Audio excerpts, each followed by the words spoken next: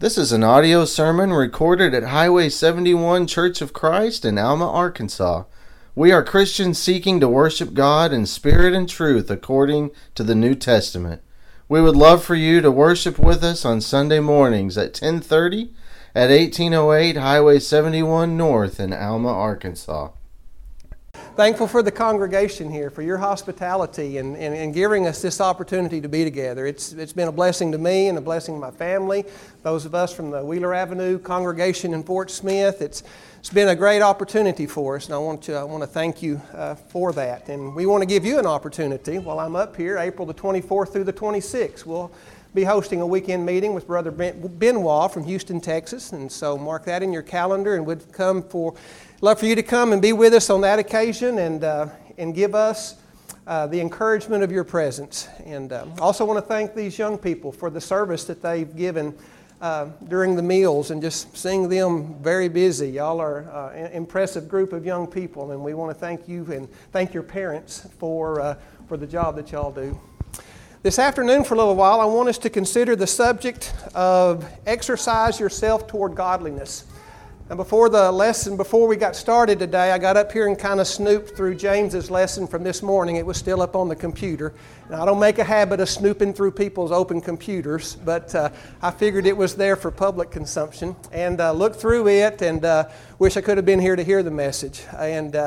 And look through it and see if there was any overlap. And I don't think there'll be a whole lot of overlap. So hopefully this afternoon's lesson will be something that'll be complementary, because we are running a race. And to run a race, you need to exercise, and you need to prepare yourself, and you need to train. And so that's what we want to talk about a little while this afternoon. I gave this lesson back home at the beginning of the year, the time that we're all making New Year's resolutions, and looking at some research on the internet. One of the number one New Year's resolutions that people make is to exercise. And I even found one website that broke it down state by state. And in the state of Arkansas, and I don't know how they figured this out, but anyway, in the state of Arkansas, the number one New Year's resolution is to exercise. How many of us are still exercising? Okay, we got one up here.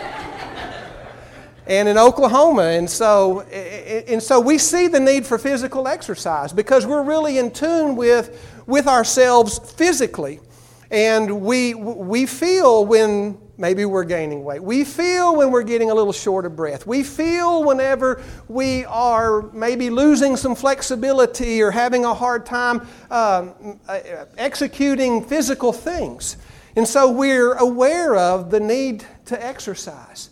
But sometimes we're not as attuned spiritually as we need to be. And we don't really see the need to exercise ourselves spiritually, or as the Apostle Paul says, towards godliness. And that's what we want to talk about this afternoon, is to highlight the importance of exercising ourselves toward godliness and truly understanding what it means to exercise. Because if you say exercise to a lot of people, it means different things to different people. And so we want to try to understand what the Bible teaches us about how it is that we are to exercise. Our text is going to come from 1 Timothy chapter 4, verses 7 to 10, where Paul is writing to a young man, a man that was in training, a man that was a protege of Paul, and that Paul was implementing in his ministry and was sending Timothy out. And Paul knew the challenges that Timothy was going to face, and he knew the challenges that he had faced. And so in order for Timothy to meet those challenges as a mature Christian, it was going to be necessary for him to exercise.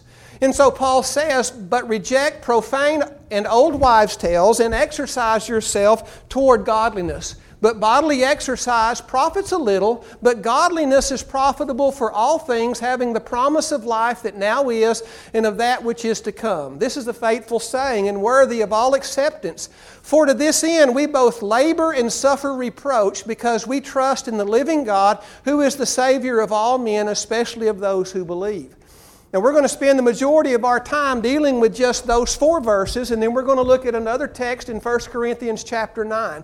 But I think that whenever we break this text down and we look at the definitions of the words, and they give to us a very clear picture of what it means to exercise ourselves towards godliness.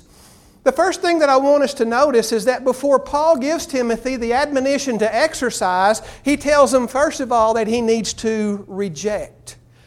He says that you need to reject profane and old wives' tales and exercise yourself towards godliness. So in other words, Timothy, don't get caught up into stuff that's really no profit to you. You need to know what to reject. You need to know what not to get yourself involved in because it's of no profit to you. And here's the thing, generally if things aren't of any profit, what actually happens is that they impede us and they inhibit us in some way. Very few things in life are totally neutral. It's either going to make you better or it's going to make you worse. And so we have to have the understanding of what's going to make us better, that's going to make us more faithful and make us more godly, and what's going to inhibit that. And so in this instance, Paul says to reject old wives' fables and profane and old wives' fables. I'll get it out in a minute. The word reject means to beg off, to shun, or to avoid. In other words, avoid these things. And a lot of times before we enter into an exercise program, and I'll just tell you up front, we're going to use a lot of sporting analogies. Some people don't like sporting analogies, but Paul uses a lot of sporting analogies. Now, I don't agree with these shirts that say basketball is life. No, it's not life. No game is life, but these games can teach us a little bit about life. And nearly in every culture, any advanced culture, sports and athletics is an integral part of that of the existence of that culture. And there's things that can be learned from it. And Paul he implements those types of analogies and those figures in his talks. And so before we begin to exercise, one of the first things that we need to do is ask ourselves, okay, what do I need to reject? What do I need to give up that's going to impede the progress that I want to try to make when I exercise? You know, if I want to exercise and I want to get more fit and I want to get more capable of doing athletic things, I've got to give up the Oreos. Got to give up the donuts. Can't drink all those Cokes. Can't have all those late night bowls of ice cream. You got to give those up. And the reason that some people don't train, they just don't want to give those up. You just don't want to give them up. And that's the sad reality. I don't want to give up those things. You know, and then there's some that we try to compensate. Well, I'm going to exercise more so I can eat more of those things. It doesn't work that way. We have to identify the things that we need to reject in life that's going to take away from our progress towards godliness and faithfulness in the Lord. Well, here Paul mentioned specifically wives' fables. I don't think any of us maybe are involved in that, but think of things in your life and in my life that, okay, if I want to become a more godly person, these are some things I got to reject. Maybe there's some relationships that you need to reject. Maybe there's some hobbies, some aspects of your lifestyle that you need to reject. And understand that those things are going to be counterproductive to what I want to accomplish when I exercise.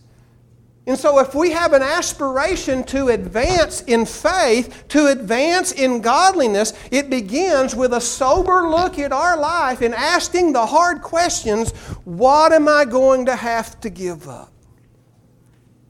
What am I going to have to give up? What are those things that are going to hinder me from my advance? And so before we begin our exercise towards godliness, we must identify what must be avoided to accomplish our goal. So to grow in our faith and to grow in our godliness, if that's an aspiration that you have today, and it's an aspiration that we should have every day, the first thing that we need to look at is, what do I need to reject? What do I need to give up? What's holding me back?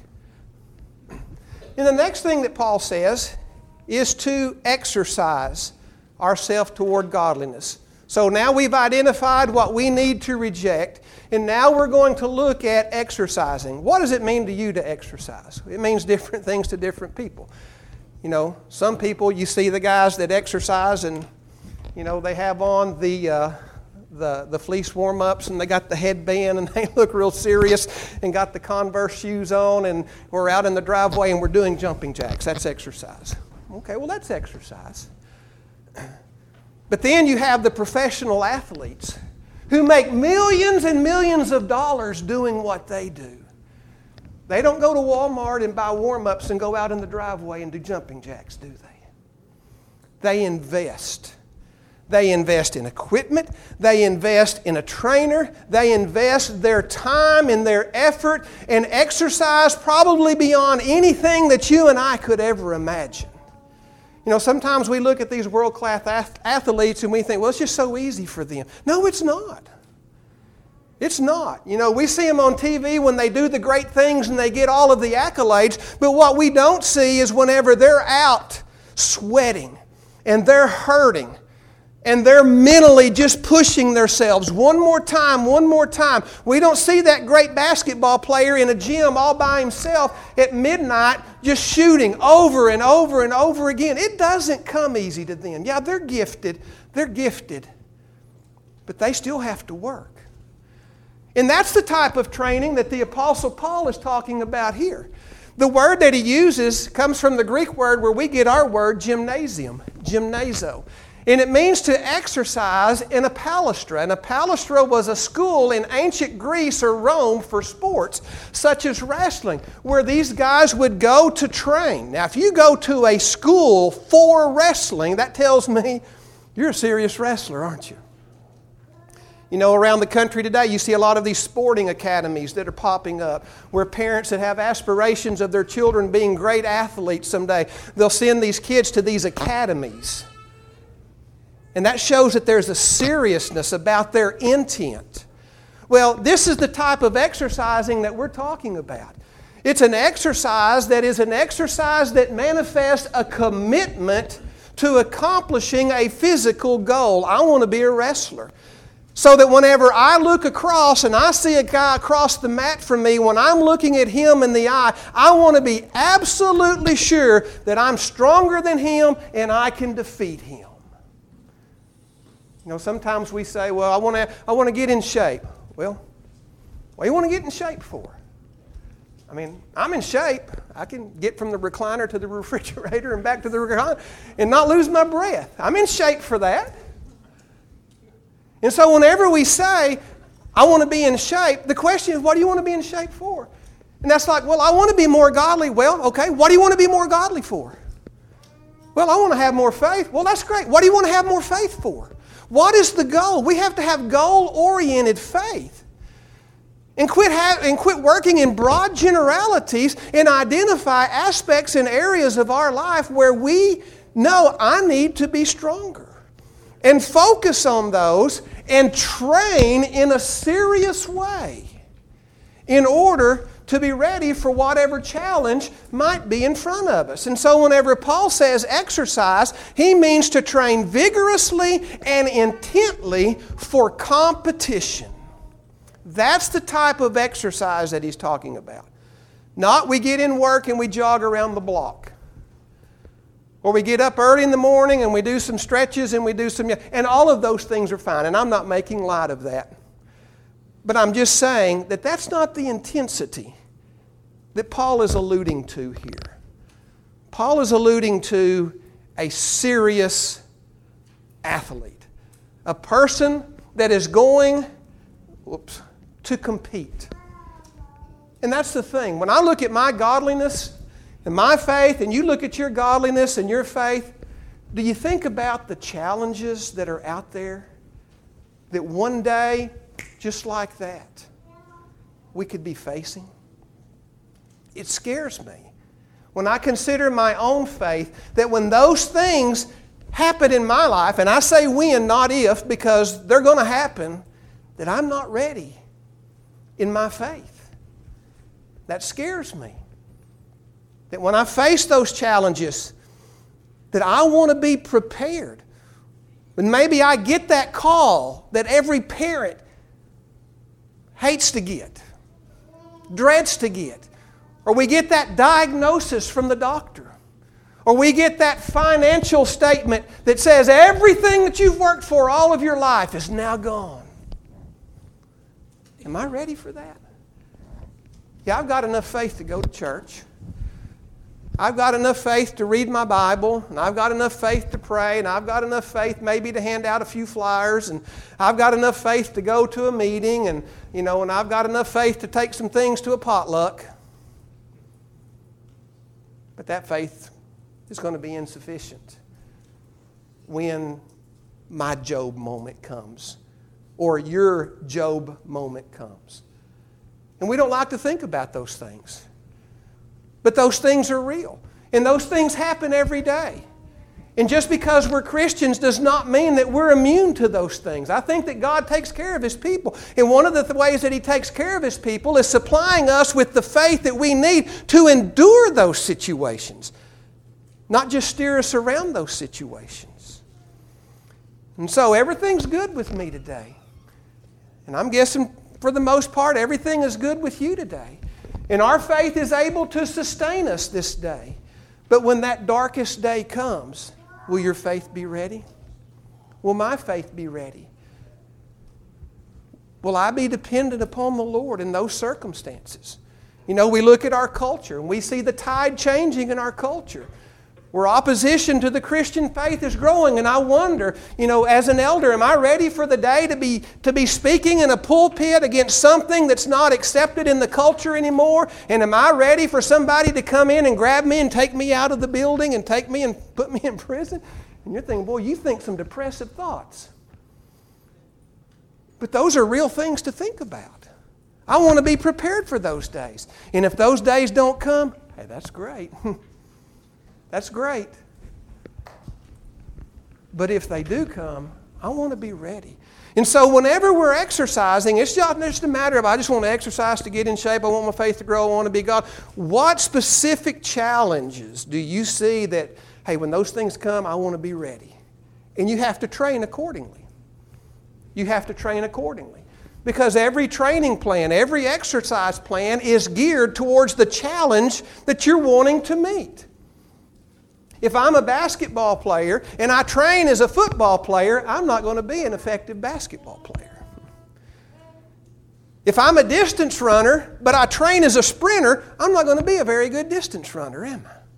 I've got to know what the competition is. I've got to know what the challenge is that's out there and prepare myself accordingly. And as we talked about yesterday concerning being a disciple, I want to be ready that if the day comes that I have to die for the Lord, I will do it.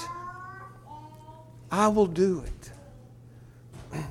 To have a faith that's stronger than death. The next thing that Paul says is towards. The word towards means forward to or in the direction of. And again, our exercise must be intentional, purposeful, and goal-oriented. Why do you read your Bible? It's what you're supposed to do. It's what Christians do. We read our Bible. No, why do you read your Bible? Do you read it just to check it off as, okay, I've done it?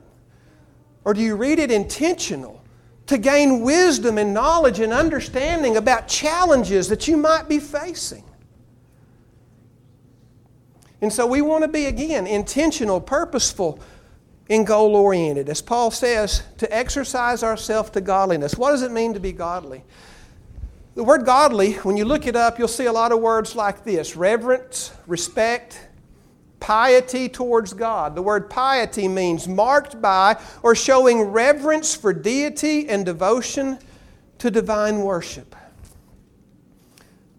When I think about godliness, I think about having that respect and having that reverence for God, having that piety towards God, that I live every aspect of my life out with a sense of duty, loyalty, and respect for God. A sense of duty, a sense of loyalty, and a sense of respect for God. That in everything I do, and this requires the development of faith and a close dependency upon God. You know, I can stand here today and say, God is with you in every trial that you go through. But am I going to believe that when I'm in the midst of that darkest day of my life? Have I developed that piety and that respect and that loyalty towards God that I know that He's here today when things are just great, and I know that He's going to be there in my darkest day? Do I have that sense? I need to exercise towards that. You need to exercise towards that.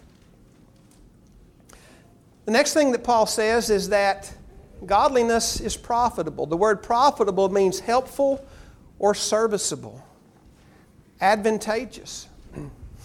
You know, it's very helpful, it's very serviceable, it's very advantageous to have a godly attitude in the midst of trial and difficulty.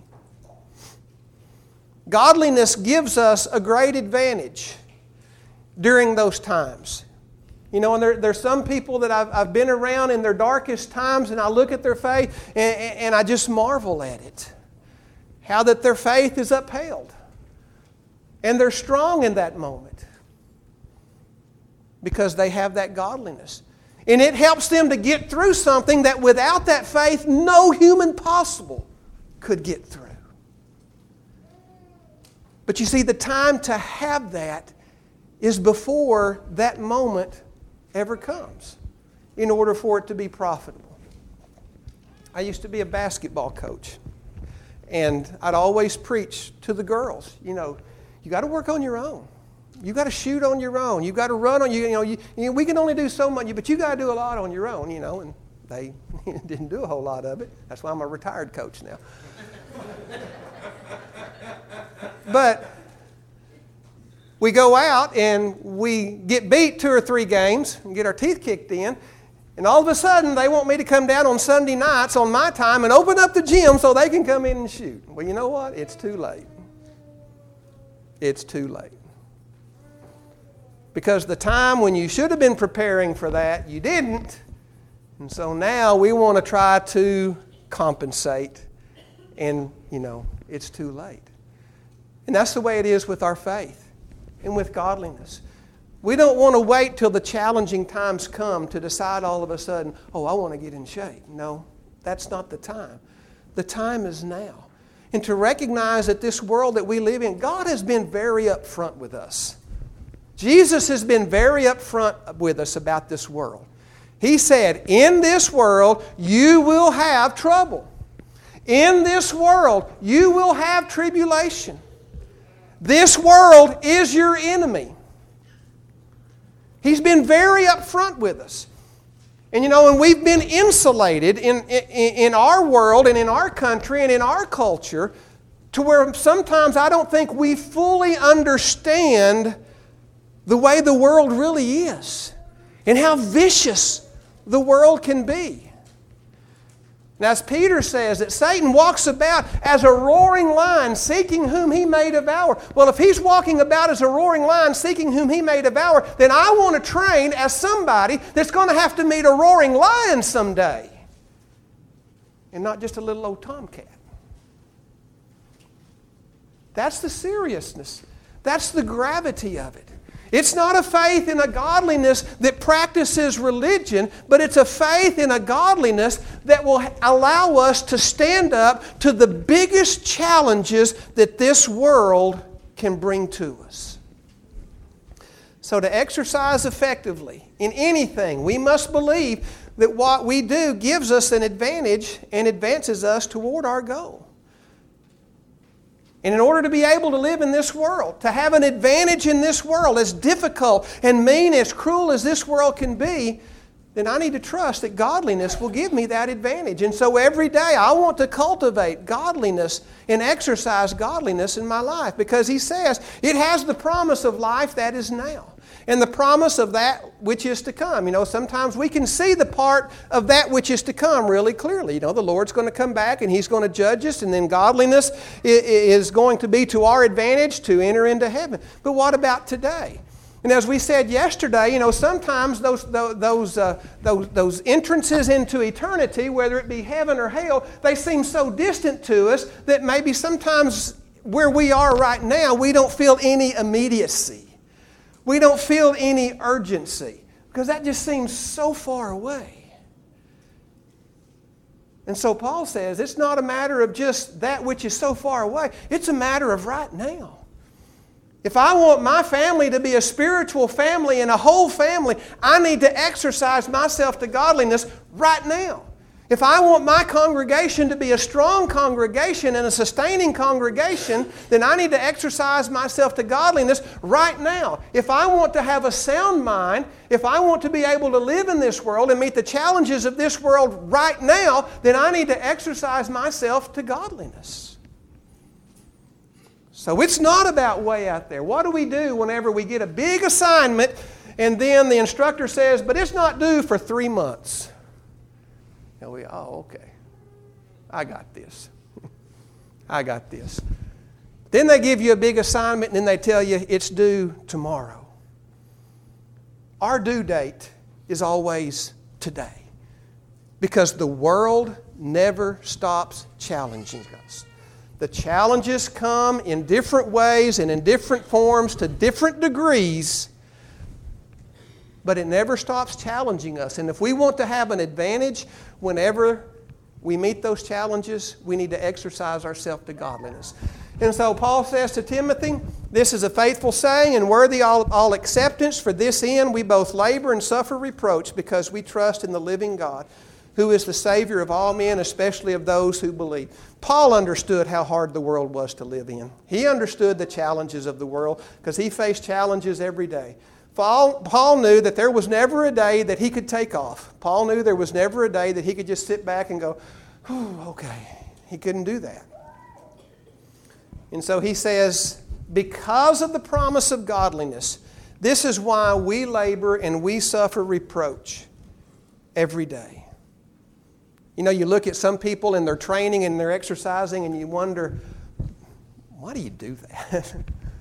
Why do you do that?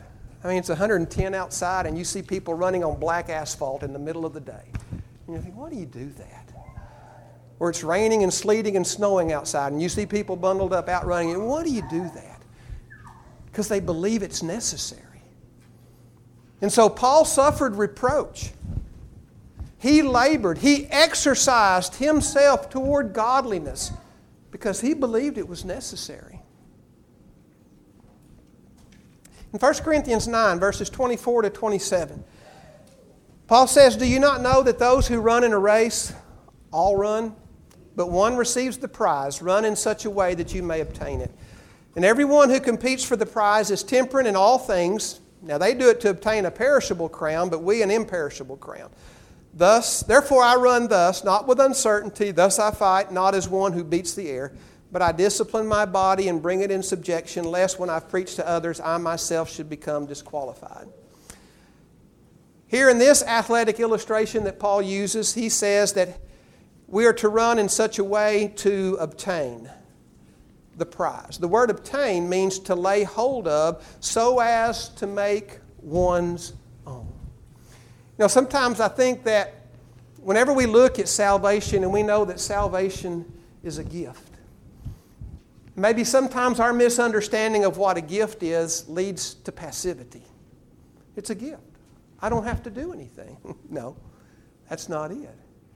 It's a gift, but then you have to take that gift and use that gift to serve the Lord and to run the race, as James talked about this morning. And he says to run in such a way that you may lay hold on it and make it your very own.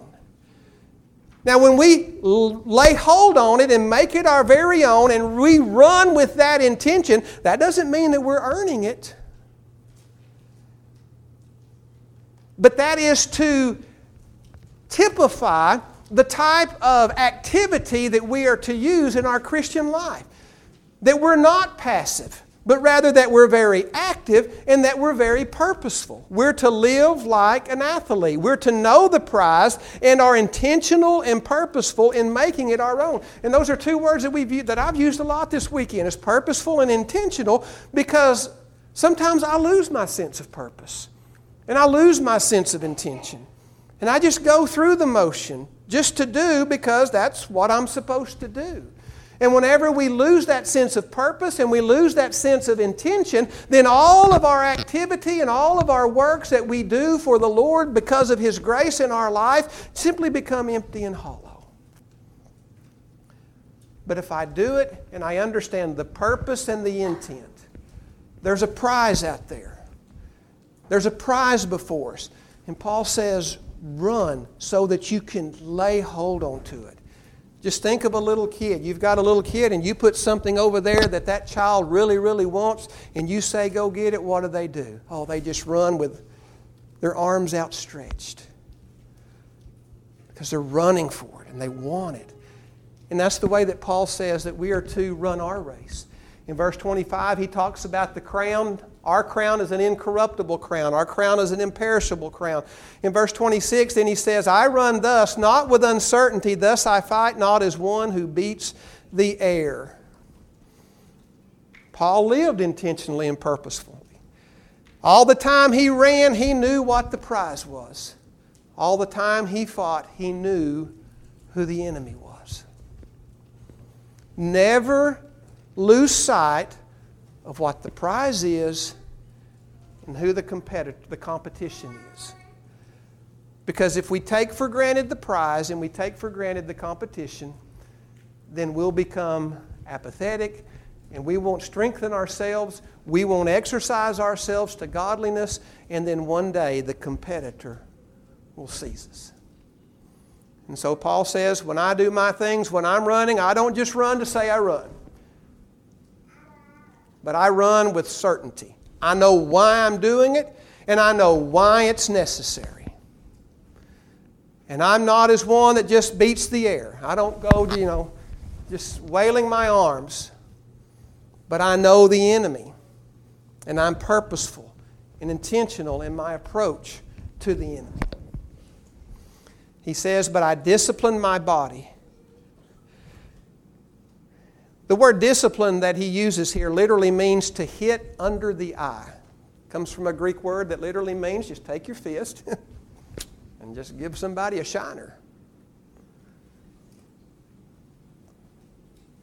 And Paul says that's what I've got to do to my own body. Now, why would somebody want to just double up their fist and hit somebody in the eye? Well, to subdue them, because they know that if I don't hit them first, what are they going to do? They're going to hit me. And so that's the way it is with our body. And here I think he's speaking of body, his total self. That he disciplined himself, that he kept himself subdued, that he was temperate and had self-control. And temperance and self-control is not an easy exercise. And we don't need to live with the illusion that exercising towards godliness is an easy thing.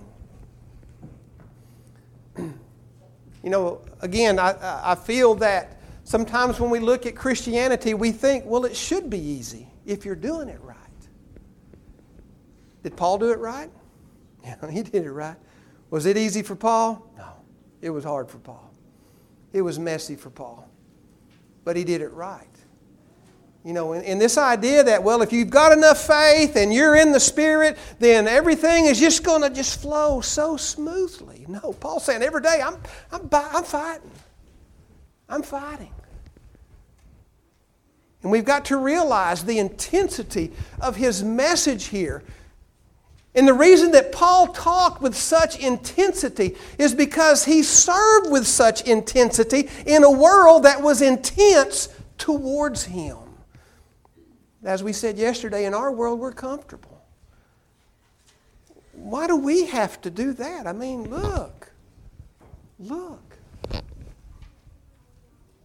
Well, because one day, it's not always going to be like this.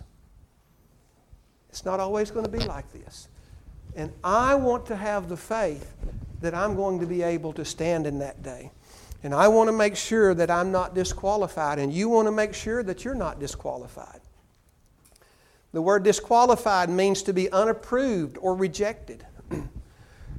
You mean Paul was concerned with being unapproved or rejected? Yeah, he said, even while I'm ministering to others, I myself could become a castaway.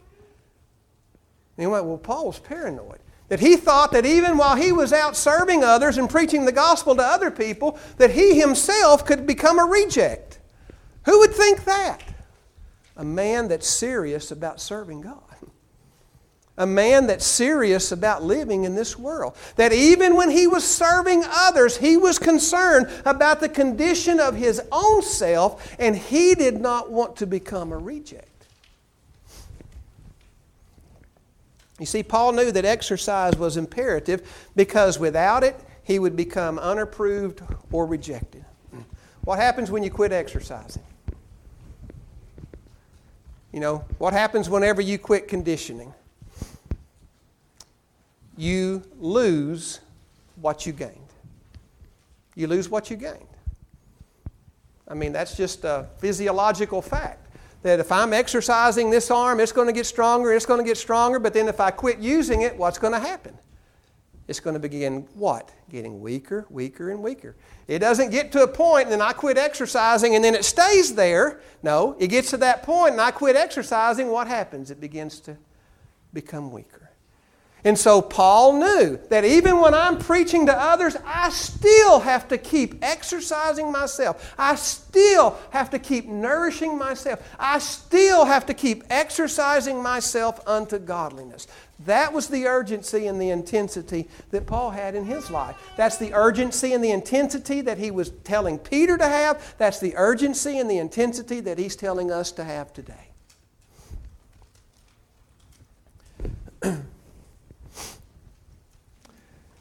Whenever we exercise, in closing,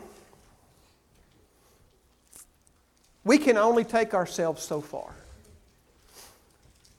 And we have to enlist the help of other people. You know, I look at areas in my life, you might look at areas in your life where you struggle. And you've worked on it. And you feel like you've exercised yourself. That you've prayed, that you've studied, that you've fasted. You've done everything that you know to do, but you can only get to a certain point. You know, there comes a time when maybe we need to enlist the help of someone else to get us beyond where we need to be. Proverbs 15:22, without counsel, purposes are disappointed, but in the multitude of counselors they are established. How many times have you gone out to exercise and get in shape and you get disappointed? Okay. We can all relate to that. Some of us maybe more than others. Proverbs 20:18, every purpose is established by counsel, and with good advice make war. You know, Jesus, God, did not create us to live as an island. He created us to live within a community where together we can all be better and stronger and more faithful than we would be by ourselves. That's why you see a lot of exercise and training programs. They involve a coach or they involve a group. Because we know that if I have a coach or if I have a group, I have people there that are going to take me further than I can take myself. You know, the greatest golfer in the world, or used to be, Tiger Woods. I wouldn't use him as an example for too many things, but I'll use him for this example. He has a coach. Why in the world would Tiger Woods need a coach? He's the greatest golfer in the world, or he was at one time. Why would he need a coach? Because he's smart enough to know. I can only take myself so far. I can only look at myself so much. I need someone that's going to be there that's going to help take me further than I can take myself. And so if you're fighting a battle in your life, if you're going through a struggle in your life and you feel like, I've done all I can and I just can't get any further. No, you haven't done all you can. Because the next thing you can do is say, hey, brother, will you help me? Church, will you help me? The word council means a crowd, a company of persons in close deliberation to sit down together and to consult. Somebody that can be there for you. You know, because if I'm to a point that I can't go beyond, what I need to do is find someone that is where I want to be. Counsel me. Advise me. Help me. Bring me to where I need to be, so that my plan can be established. And the word established there, literally in the ends, means accomplished. Accomplished. You know, there are things we can't or won't do by ourselves, but we can or would do with other people. Like an illustration in my life, if you'll indulge me a moment, is flying. I remember whenever I was a school teacher, my principal told me that I was going to go to Chicago for a math conference. Oh, great, I'm going to go to Chicago. And, excited about that. And, and then he tells me, we're all going to fly. Well, no, this guy's not going to fly. And so, I could see an airplane going across the sky and I'd have a panic attack just thinking about being in that little aluminum tube going across the sky. No, I'm not flying. I didn't tell him that. And so I left and I went back a few days and I'd already mapped out the plan. This was back before GPS and all that, and I'd run off all the maps and I had the course highlighted. I knew how long it was going to take, and I said, I'll tell you what, I want to drive up there and I'll meet y'all up there. And he looked at me and said, no, you're going to fly with the rest of us. And I said, you don't understand. He says, you're going to fly with us. And he was real nice. I mean, he wasn't mean or anything. And you know what I did? I flew with him. Never in a million years would I have ever thought that I would have got on an airplane. Again, I could drive by an airport and see an airplane coming in and just, but I did it. I did something I thought I would never do because there was somebody else there to take me further than I thought I could ever go. And when we're faced with challenges in life, that's what we need to do. We're exercising ourselves to godliness, but if we feel insufficient in our strength, we need somebody, help me. Carry me across the finish line. Help me to get where I need to be. And that's the essence of true Christian fellowship. Christian fellowship is, it's good to sit down and eat meals together and sing together and have enjoyable time together, but the true essence of Christian fellowship is that I'm weak and I need your help. Help me to bear my burden. And that's another reason to exercise ourselves to godliness, is because there might be some day that a brother or a sister needs me to be strong for them. And I don't want to disappoint them. I don't want to disappoint them. So I want to exercise myself to godliness for myself, but I also want to do it for those that I serve. And so when you look at your training for the Lord, would this typify you? Or would this typify you? Now this guy, believe it or not, has an exercise video. But it's not real intense. But you can look at that guy up there and all you see is intensity. Let that be our exercise. Let that be our training. That every day we rise up and we train for the most difficult day of our life. So when that challenge calls us, we're going to step up and say, I was made for this day. I was made for this day. I appreciate your attention. If you're here this evening and you're not a Christian and you want to run the race, as James talked about this morning, you need to enter that race through obedience to the gospel. And it's not an easy race, but it's a race whose prize is worth everything. Is worth everything.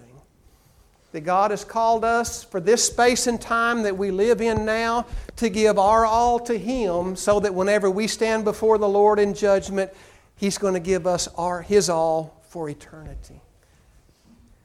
And you want to obey the gospel through baptism, this congregation here would be glad to help you. Or if you are a Christian, and maybe your faith is not an intense faith. Maybe you have taken your faith for granted. Maybe it's not been intentional. Maybe it's not personal. Maybe you are in that challenging time and you just think, I can't go on anymore. There is a building full of people here that want to grab hold of you and carry you through. And it's just not smart to walk away from such loving and godly and faithful people.